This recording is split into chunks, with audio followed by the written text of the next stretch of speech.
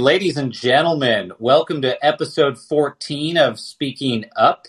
This is a podcast about people standing up for the truth, stepping up on the issues of the day, and speaking up when it matters most. I am your host, Miles Taylor. We are doing this on Callin, a social podcasting app that allows us to take questions from listeners, and you can also listen to the replay wherever you get your podcasts, whether on Callin, Spotify, or Apple. Today, we are welcoming the extraordinary Ken Kwapis to join us. Ken, I don't even know how to do an introduction for you because I think most people don't realize you're the man behind many of the things in the cultural zeitgeist they've been saying for years, whether it was what you did on Malcolm in the Middle or The Office or The Bernie Mac Show or Freaks and Geeks or the film Sisterhood of the Traveling Pants. Or most recently, season 2 of Space Force. Like, you've been behind the camera or writing these shows for many years. How do you introduce yourself? Oh my gosh. Well, first of all, thank you for having me. And I guess I would say that I've been very fortunate over the course of about 4 decades to be involved with films and television shows that are quite unique. You know, shows like The Office that are not down the middle, that are not traditional, and films like Sisterhood of the Traveling Pants, which have become quite beloved by a lot of people. So again, I'm not sure if that's a good introduction, but I guess the way I'll introduce myself is I'm a director, and I'm very fortunate to have been involved in so many good projects. Well, I've got to say this. I mean, you are certainly you're the apostle of workplace comedies. I don't know if anyone said that, and if not, I want to trademark it, Ken, that you're the apostle of workplace comedies. But before we dive into what that means, I'm curious to ask you. I've never asked you. Of all the projects you've worked on in this space, do you have a favorite? I mean, is there a baby out there where you say, man, I go back to that, and you make yourself laugh when you see it? Oh my gosh. Well, I have to say that there are some, there are some individual episodes of shows like Malcolm in the Middle that I find that were so ambitious and turned out so well, and I certainly love certain films I've made over the years that didn't always get the notice they deserved when they were released, but have since become audience favorites. I'll just mention one. It's a film I'm incredibly proud of called Dunstan Checks In, starring an orangutan. And I remember it well, and in some ways, that film is all too resonant of my life. I'm curious to ask you. I mean, Ken, I have all kinds of folks on this podcast, presidential candidates and politicians, and disruptors in the economy, talking about speaking up. You speak up in a really unique medium, using film and television to say things about the world. What brought you into storytelling? I'm just curious to hear what your journey was into the world of storytelling. I ever since I was a kid, I loved going to the movies. My parents used to basically yell at me for going to the same movie over and over again. But that was where I got my storytelling education, was in the 2 or 3 movie theaters in the small town of Belleville, Illinois, a town in southern Illinois, about 6-hour drive south of Chicago. It's closest actually to St. Louis. And I would say I started as a director with a healthy ability to, or a good ability to, kind of figure out how to frame a shot, how to create an image, how to move a camera. And over the course of the years that I've been a director, what I've discovered, and this is the key thing, I've discovered that the key to being a great director, and I'm not one, but I aspire to be, the key to being a great director is to become a great student of human nature. So that's been my ongoing project, figuring out what I can do to put something human in front of the camera. We are fellow Midwesterners, and for some reason, I've met people from every part of this country, all 50 states. I traveled to 60 plus countries. There's something about Midwesterners where they're able to really see the folly of human nature, but also the silver lining. Midwesterners just seem to be really candid observers of people and what's happening around them. I don't know the answer to this question, but why the hell is that, Ken? Well, I think that, I mean, maybe I guess I can only speak for myself, but I guess part of it is for me growing up outside of any cultural center and sort of feeling like you're always looking in to find out what's going on. So I was always, as a kid, I was, always reading about things happening elsewhere. I mean, I love where I grew up. I love St. Louis, but for me, it was like picking up the arts and leisure section on a Sunday to see what was happening in New York, or reading, Rolling Stone to find out what was happening in a music business that was basically, Los Angeles based. So I feel like maybe my sense of, I don't want to say observation, but my sense of like what's going on in the culture was kind of created because I wasn't part of it, because I was at arm's length from it. My town was a little town in Northwest Indiana, basically surrounded by cornfields. I sort of feel like, as they say in the sciences, the absence of something kind of gives you the run room to imagine what would either be there. It's why people are scared of what's in a dark basement. They don't know what's there, so they imagine the worst. Mm-hmm. In a corn encircled town, you kind of just, your imagination runs wild. You think about everything that could be. You imagine there's crop circles in the corn and it's aliens. I mean, you get pretty inventive. Were you, as a young person, a creative story writer? Did you do, kind of short stories with your friends and family before you made your way out west?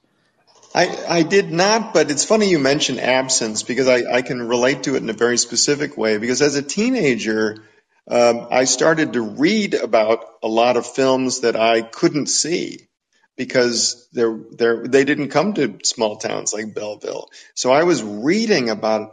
I'd go to Southern Illinois University in Edwardsville. I'd go to the library there and read about films that didn't play in the Midwest. I read about, the Ingmar Bergmans of the world, the Fellinis of the world, the Kurosawas of the world. These films only rarely showed up.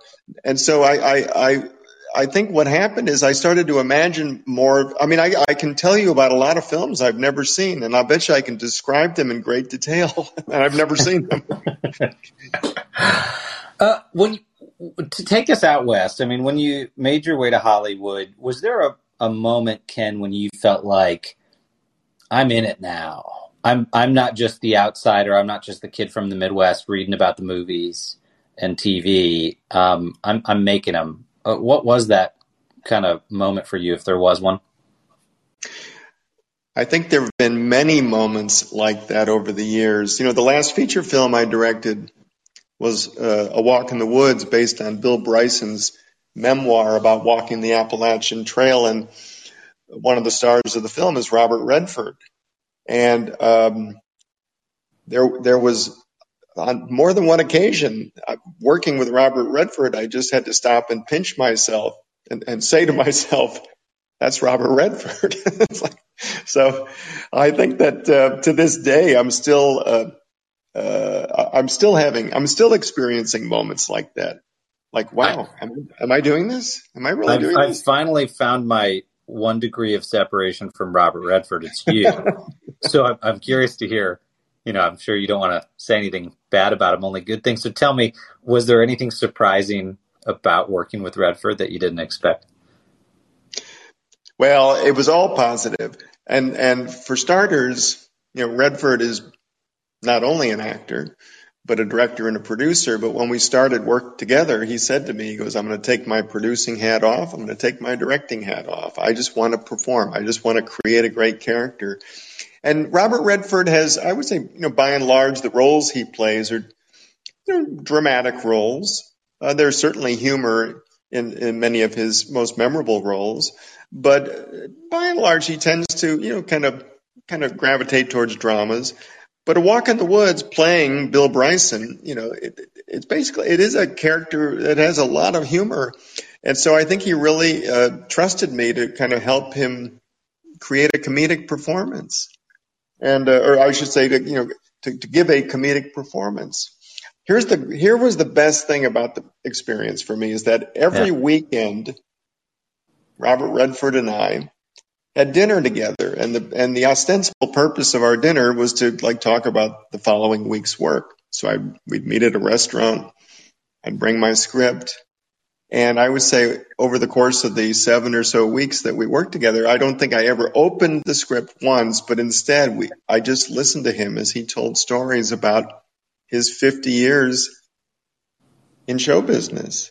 And I was just, I mean, talk about a kid in a candy store. I just, I sat back and just listened to stories about, oh gosh, everything from how excited he was to get a bit role in an episode of Route 66 to optioning All the President's Men and trying to convince Elia Kazan to direct the film. Elia Kazan turned him down.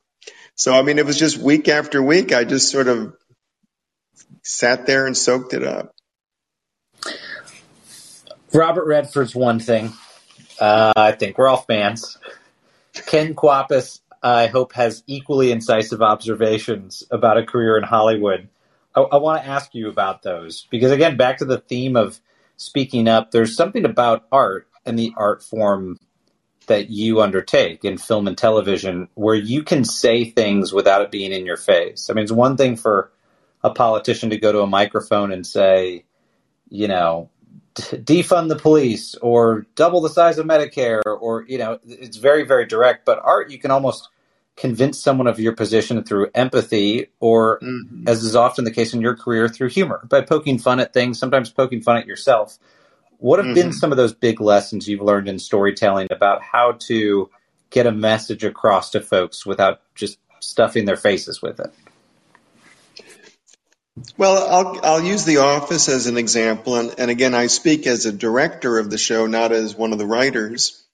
But one of the great things about The Office is that Steve Carell's character, Michael Scott, is wrong-headed about just about everything, and so he would often say the most impolitic things, and yet you cut him a lot of slack because, as much of a boob as he is, he'll always do one thing to redeem himself at the end of an episode where most of what he says is really offensive.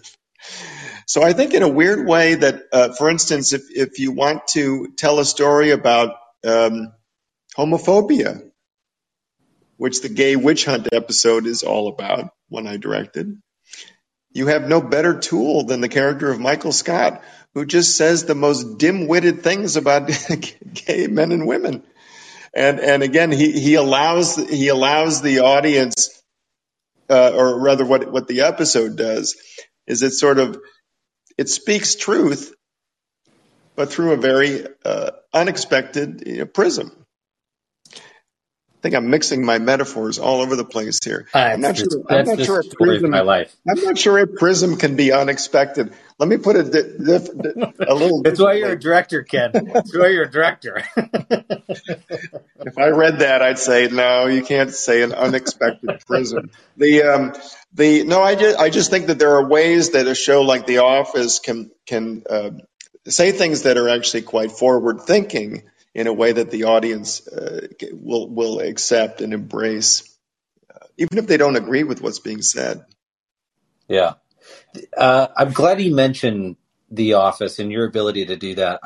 I am genuinely interested to hear whether you think some of the episodes of The Office that you directed could even be directed today. And I say that not because The Office itself, I think, is offensive or anything along those lines. I was watching, actually, I can't even believe I'm admitting this, but the other day, Hannah and I were watching the movie with Sandra Bullock where she works for the FBI. I'm totally blanking on what the name of that movie is. It'll come to me. But, where she's an FBI agent and she goes undercover in the Miss America pageant. And it is it's a funny movie. But there are some lines and moments in there you just could not say today. And it doesn't feel like that long. A Miss Congeniality. It doesn't feel like that long that Miss Congeniality was out. You couldn't shoot that script today. Do you look back and ever feel that way about how comedy has evolved? That some things that you really cherished, you think, oh, wow, we couldn't do that today. And how do you process that? Well, I guess the answer is that there's a difference between, a character's point of view and the film or television show's point of view.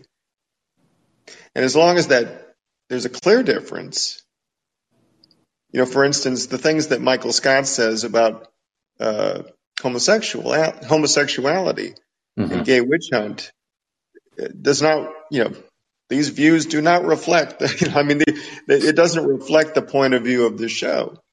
In fact, there's a very deliberate distance between what the show's saying and what the character's saying.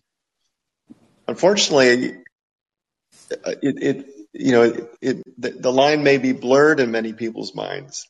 So it may feel like the show is actually saying something that's homophobic or racist or sexist. And I've directed episodes of The Office that deal with all three of those. One called Sexual Harassment, one called Diversity Day about racism. But in each of those episodes, there seems to be such a clear distinction between what Michael Scott says and what he believes and what the show says and what the show believes. And you've literally listed off, I think, some of the funniest episodes of The Office in that case, and also ones that are really instructive and have a powerful message.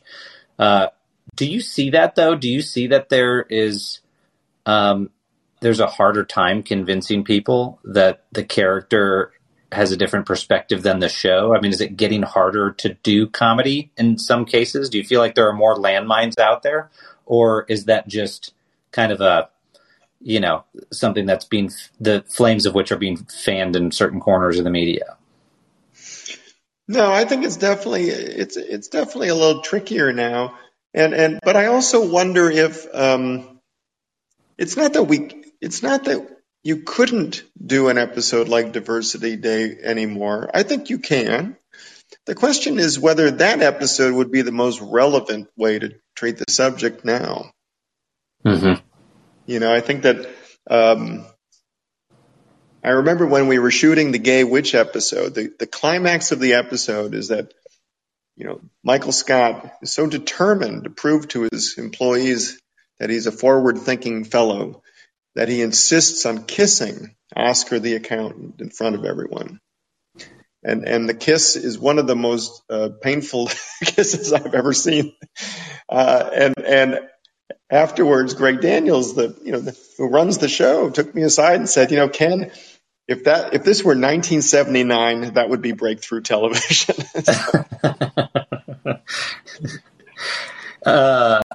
Well, I'm glad you mentioned that crew. Greg Daniels, Steve Carell. You recently had, I suspect, in your mind, the very good fortune to be reunited with those folks. You helmed season 2 of Space Force on Netflix, and so you were back in the saddle with Greg and with Steve Carell and I'm sure others. What did it feel like to have that group back together after some period of time? It was a fantastic reunion. It was also a first for me. It was the first time I've ever been invited to direct an entire season of a show. Now, granted, Space Force season 2 only has 7 episodes, 7 half-hour episodes, but still, that's the equivalent of directing like a 3.5-hour feature film. And so that was a first. Again, working with Greg and Steve again was a wonderful reunion. But I also was given a particular task. I mean as strong as the first season of the show is, I think Greg and Steve wanted some changes, and they invited me in no small part to make a shift in the tone of the show, to make a shift in what the focus of the show was. And so again, I feel like in addition to kind of reconnecting with 2 important colleagues, I had to kind of up my game because I was given a very particular task. It wasn't like, oh, this show's running perfectly, just keep doing it. This was like, no, we want to shift something. We want to actually shift something, on a fundamental level. And I'm happy to go into some detail about what that was. I would love you. I'd love you to, Ken. I want to say, just to interject, because I know you won't applaud yourself this way. You know, season 1 of Space Force had maybe something like 30% on Rotten Tomatoes. Season 2 of Space Force, when I looked the other day, was somewhere around 90%. Not to say that, you know, I'm sure season 1 is always hard. It's always hard to start a show and bring new characters in and get people integrated. But it's also really hard to build on that and go into a second season. And if the reviewers are worth listening to, you hit it out of the park. I loved it. People really loved the character development in season 2. How do you tackle that? How do you go into a show that's already been started and figure out how to really zoom in on those human characters and make them relatable? I'm very eager to hear how you took on that show. Well, again, I'm the director. I'm not the writer. I mean, first and foremost, you know, between Greg Daniels and Steve Carell, who is one of the writers, and Norm Hiscock, who's who's like the co-showrunner of season 2, wonderful, fantastic writer. I mean, the three of them, you know, sort of led the charge, and you know, what all of us tried to do is kind of make the characters the focus of season 2. The first season, I think, was generally satiric in its approach. It also at times was very stylish, very visually stylish. And when Steve and Greg and I spoke before beginning season 2, I think that Steve in particular felt like, you know, the core group of actors in Space Force is such a remarkable group. I mean, John Malkovich, you know, Don Lake, you know, Tawny Newsome, Jimmy O Yang. I mean, many of them like incredibly gifted improvisers. And Steve just felt like, you know what, let's figure out a style for the show that really maximizes performance time. You know, we have such good people. Let's let them do their thing. So that was my job, is to figure out how to make a show that has a style, that has a look, that has a good look, that's cinematic, and yet that doesn't lead with style. That in fact lets the characters keeps the spotlight on the characters, keeps the spotlight on performance, and so there's a lot of small, you know, decisions I made to help that out. But that was the main thing, is kind of how to keep the spotlight on character development. Now, the other important thing about Space Force season 2 is that it's really a story about Space Force as an underdog. I think season 1, you know, again, part of the humor was that it was a little bit making fun of this new branch of the armed services. But season 2, after a near calamity on the moon, Space Force is on probation. They've only got a few months to prove themselves. Steve's character, General Naird, may be replaced if he doesn't prove the worth of the Space Force. So they are from the get-go an underdog group, and then as individuals, each of the core group, there's like 8 core members of the ensemble, has a very specific character arc. So I just feel like it was, from a character and a storytelling standpoint, it was really rich. And I'll just mention one small thing. Diana Silver's wonderful actor who plays Steve's daughter in the show. In the first season, her storyline really had nothing to do with Space Force. I mean, she's in high school. Her storyline was always something that you'd cut away to follow what's going on with her.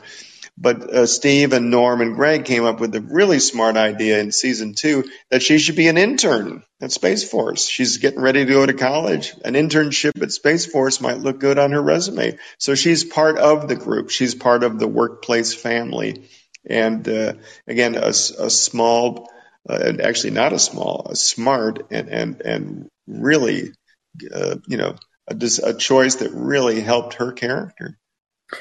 I don't want to spoil the show for anyone who hasn't seen it, but there is an interesting aspect towards the end of the show that rhymes a little bit with Adam McKay's film on Netflix, Don't Look Up. And you guys go from these great character stories in the show, and hint at some really interesting bigger picture themes of human folly and sort of, whistling past the graveyard, if you will.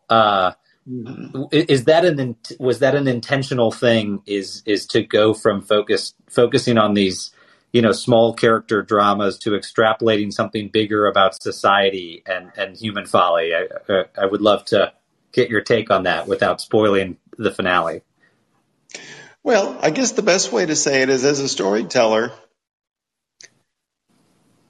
this is the classic image, the classic analogy. You want to, chase your hero up a tree and then throw stones at him and make it as difficult for him to come down as possible. So I think what we did at the end of season 2 of Space Force is create a new problem that, to my mind, is impossible to solve. And I think that's good storytelling. There's a great thing that Steven Spielberg once said. I hope Spielberg said this. I've heard this. I hope he said this. He said that as a director, your job is to paint your hero into a corner. But sometimes you paint your hero into a corner so well that the only way to let him out is to let him run through the paint and hope the audience doesn't see the tracks.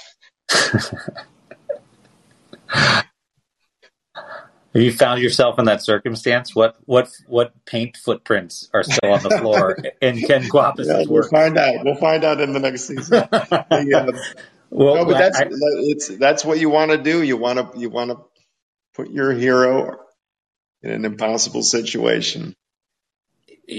Ken, sticking with the concept and the moniker that I know you're not going to adopt of being the apostle of workplace comedy, but that said, you must have something to say about what makes a good workplace, especially since you've done so much poking fun at bad and dysfunctional workplaces, which is pretty much the most relatable feeling to any human being who's ever been in the workforce. We've all had a buffoon like Michael Scott. We've all had, a colleague like a Jim. I mean, we've all had experiences like that. What makes a good workplace, or what makes an especially bad one?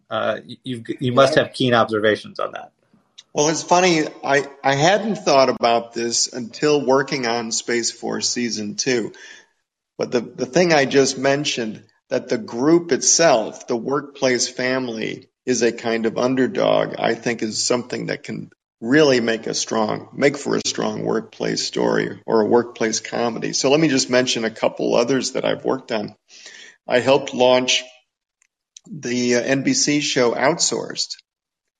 And Outsourced is, I think, the first broadcast network show ever set in India, set in Mumbai. It's set in a call center in Mumbai. And so all of the characters are the people that we, Americans, speak to when our computers break or when we want to order something from a catalog. Yeah. And so they are, I think, on the receiving end of probably a lot of frustration from Americans at times. And so in a way, they are, I think, a perfect underdog group.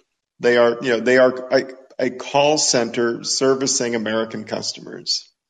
In the early 90s, I had the pleasure of helping launch the HBO show, The Larry Sanders Show, which really was a game changer for half-hour television. And although the subject itself is not innovative, it's a backstage story about putting on a talk show. The style of the Larry Sanders Show and the quality of the writing really set it apart.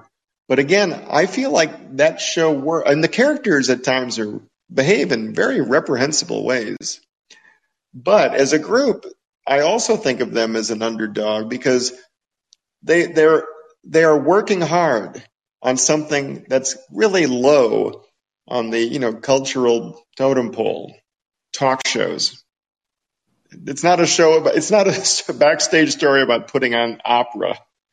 It's not about what goes on behind the scenes at the Metropolitan Museum. It's about putting on a talk show.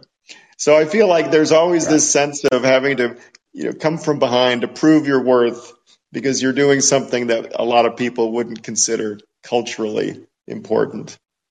With the Larry Sanders Show, for people who didn't watch it, especially Gen Zers, millennials that are listening, that show spun out a ridiculous number of famous Hollywood comedians and directors and writers, like from you, Ken, to Judd Apatow, to just like you could just go on and on. So many people, Jeremy Piven. I mean, just so many people acted in that show or wrote on that show that later stayed in the space.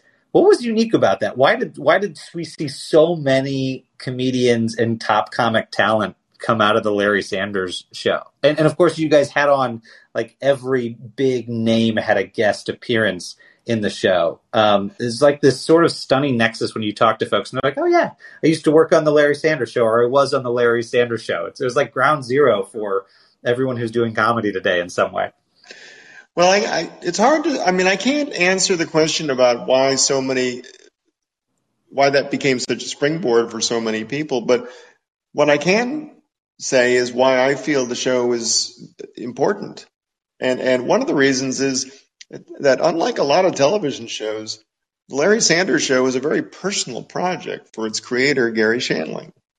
Gary created a character, Larry Sanders, who really was at times far too accurate reflection of himself, and I feel like he used the show as strangely enough as an opportunity to study himself. It was like to put himself into therapy.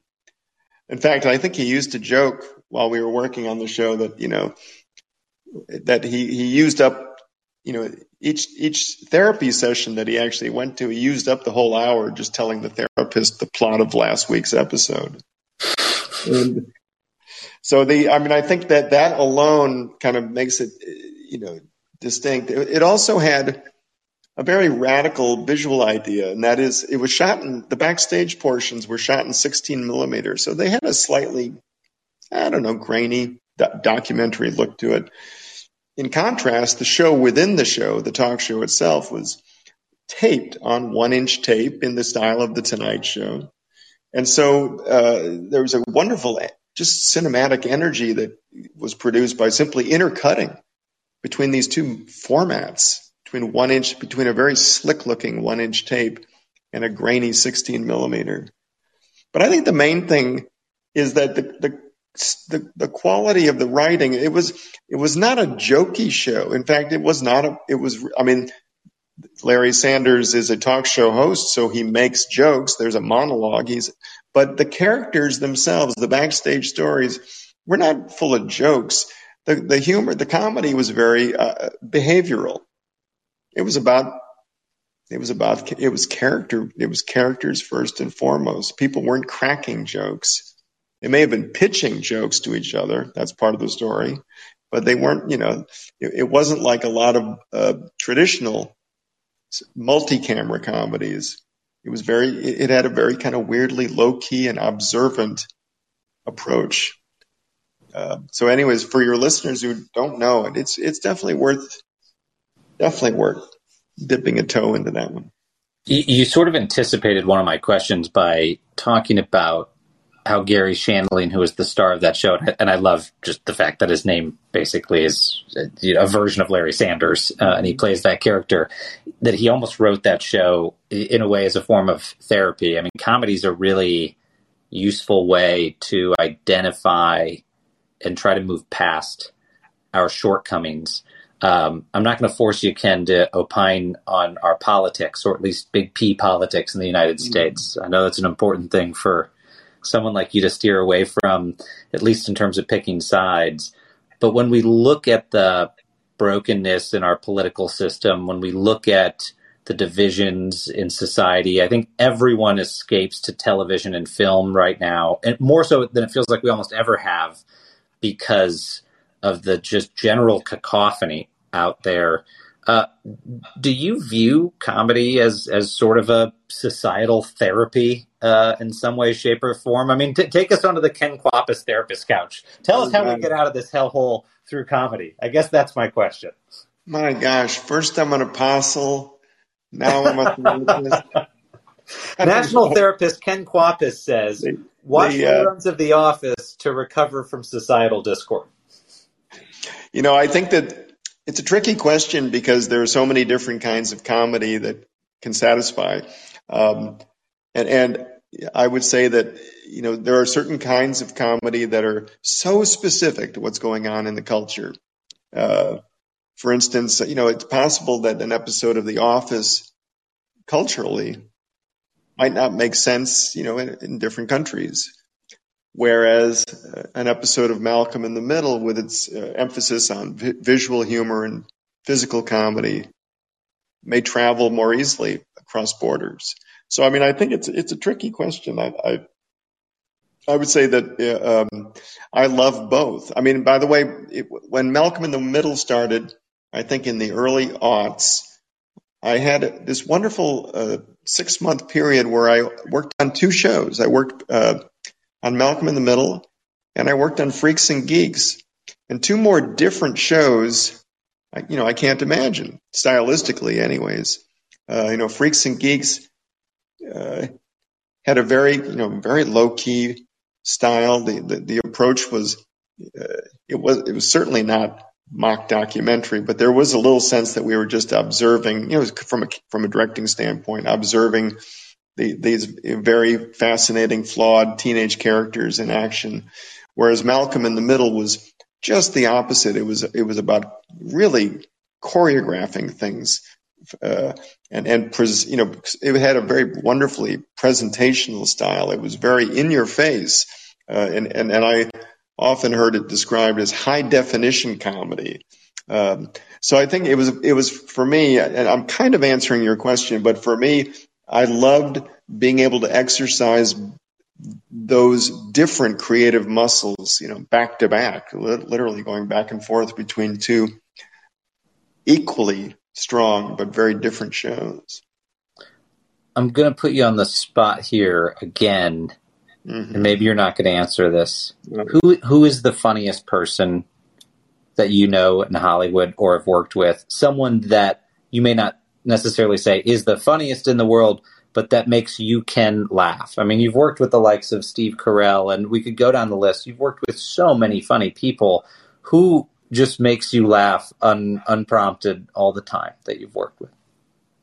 Well, I'm just going to go right to Steve because I worked with him most recently, and I try my best when I'm directing to stand near the camera, not to sit at a monitor far away, but to stand near the camera. And I believe that actors appreciate the fact that, out of their peripheral vision, they'll see me sort of like my shoulders going up and down when I'm actually trying my best not to break up laughing during a take. And it was particularly important directing during the pandemic because I was wearing 2 layers of PPE, an N95 and a face shield. So like people couldn't see my mouth. So all they could see, I remember Steve saying, we always glance over, and if we can tell from your eyebrows whether you're enjoying the take. But I would say with Steve, to answer your question, there was always that's the most dangerous part of directing Steve. Is as a director, you're really going to break up the take now and then because it's just too hard not to laugh. I have to ask you, someone like him, how often is he, following the script, and how often going off script? I mean, obviously on a show like Space Force where Steve is writing some of the show, they clearly will think what they've got on the page is funny.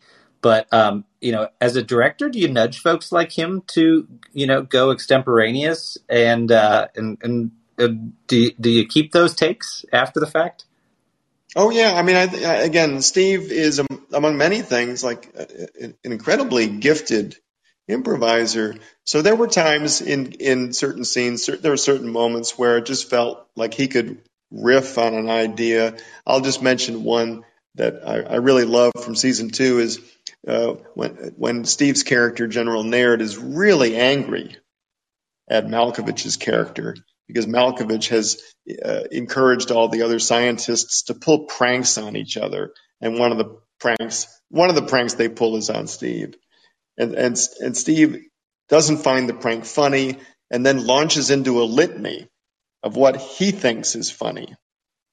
And the litany, I don't even remember what was in the script, but Steve just kind of came up with his own version of it. Take to take it changed, but a lot of it had to do with a dog with peanut butter on its nose. Yeah. That's funny. Yeah. A dog wearing underwear. I seem to be he got into a dog run, but I would say with each take he just sort of switched it up and kept coming up with different ones. Don Lake, who plays General Brad. I can't think of his last name, but he plays Brad, who is Steve's sidekick in Space Force, is perhaps one of the most wildly gifted improvisers I've ever met. I mean, Robin Williams level. He can just take a line of dialogue and spin so many variations on it.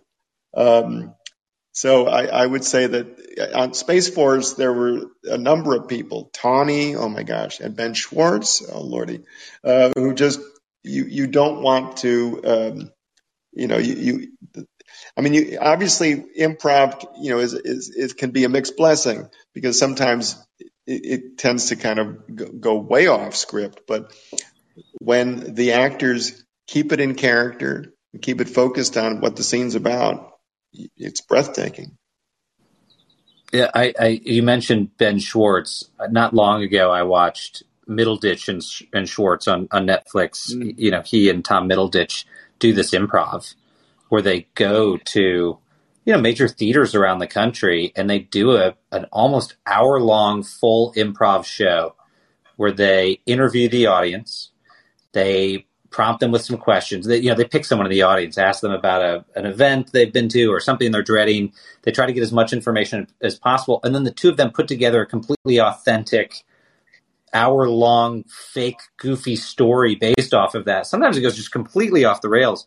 It's incredibly funny, but looks remarkably hard to do. I mean, as a director, do you have tricks of the trade to kind of coax strong improv out of folks, or do you just see the lightning and try to catch it in a bottle when it happens? No, I think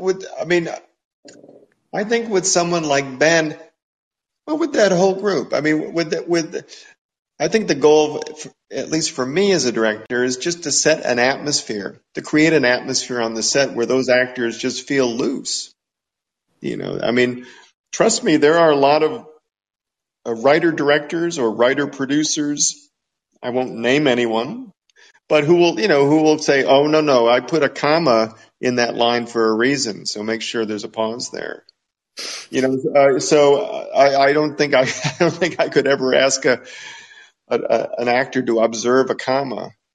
But there are definitely some shows where it's like, nope, it was written this way, you say it this way.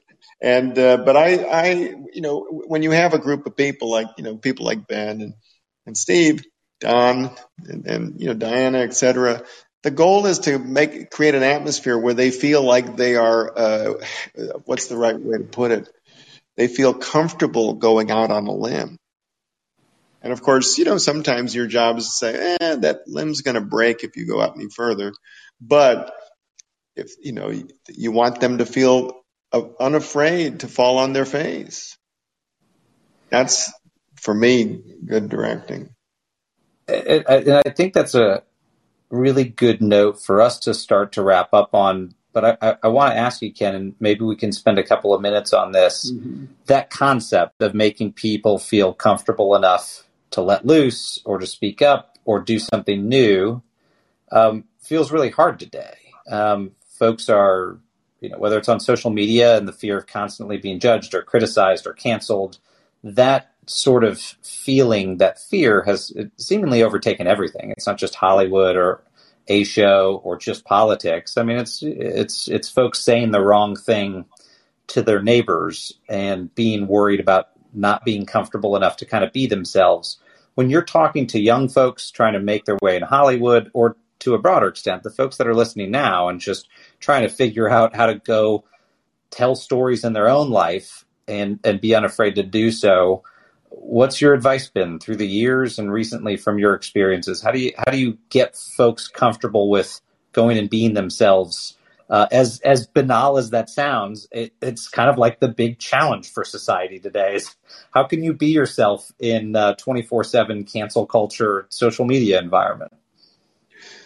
Well, I'm going to go back to standing on the set and doing my directing job. I mean, in addition to creating an atmosphere where the cast feels loose and uninhibited, the bigger job is, and this is actually slightly different than I think was the case in the past. The bigger job for me is to create an atmosphere in which people feel safe, an atmosphere in which people feel acknowledged and respected. Now, I think, once upon a time, actually, I don't want to say once upon a time, it still is very much the case that there are directors who feel that the best way to do their job is to be tyrants, to instill fear, to, fire someone on day one, just so everyone else is on notice. Well, I think that's just, bullshit. And I think that you can be a director and get people to bring their A game without instilling fear. Just the opposite. I think the way to get people to want to show up to work, to want to bring their best creative selves, is to create an environment where people feel at home. And I think in terms of the fear that you might say something, well, I think that if you create an atmosphere in which people feel safe and respected, I have a hunch that that will never happen. It seems really fitting for you to say that, Ken, because in real time we're watching as a literal comedian who runs a country is at war with a literal tyrant. Mm-hmm. I'm not going to ask you about military strategy in Ukraine, but I wonder what other advantages you think the comedian has that the tyrant doesn't, that helps them prevail at the end of a story like that. Well, I can't speak specifically about what the Ukrainian president is doing in terms of how he shapes his words and sentences and speeches, but there's no question that, some of the greatest, comic minds are the reason we're still talking about them is because they spoke truth, whether it's Lenny Bruce or, I would say that, that there were people who, Richard Pryor, my lord. Richard Pryor's career was, his stand-up work is kind of revolutionary. He just kind of went out there and said things that you're not supposed to say. But in doing so, he sort of got something out on the table that needed to be said. Or somebody that I worked with a lot, Bernie Mac. Bernie Mac. I spoke with Bernie Mac a lot about comedy, actually, and he claims that he doesn't think in terms of jokes. He just tells stories that are based on his life, and in many cases based on painful experiences in his life. So, the fact that he could basically tell his own story in a very candid way, the audience would laugh in recognition. It was like they would find his stories so painfully relatable that they couldn't help but laugh. So again, another kind of truth telling, different from Lenny Bruce, but just telling your own story. I think that's a exceptionally powerful way to put it. That comedy is speaking truth. Ending us on a bit of a light note here, is there anything, Ken, you're watching right now besides the superb season 2 you've produced at Space Force, which I urge everyone to go watch? I'm sure you're rewatching it every day. Anything that you're watching lately that really has you laughing, or a drama that you would recommend to folks? Oh my gosh, you know what, I will only say that when in doubt, I go back to the Masters. And that changes every day, but today that means how many Buster Keaton shorts am I going to watch today? Well, that's fantastic. Ken, your Midwestern humility is enough that you will continue to reject my moniker of the apostle of workplace comedy, but folks see you that way. We're grateful that you've made us laugh, but also that through comedy, folks like you help us to see truth. So thank you for that. And we appreciate you joining us. Miles, thanks so much for having me. And thank you, friends, for listening to this episode of Speaking Up. Terrific to talk to Director Ken Kwapis. We've got more exciting guests coming up later this week and next week, and I hope you'll join us. Stay tuned.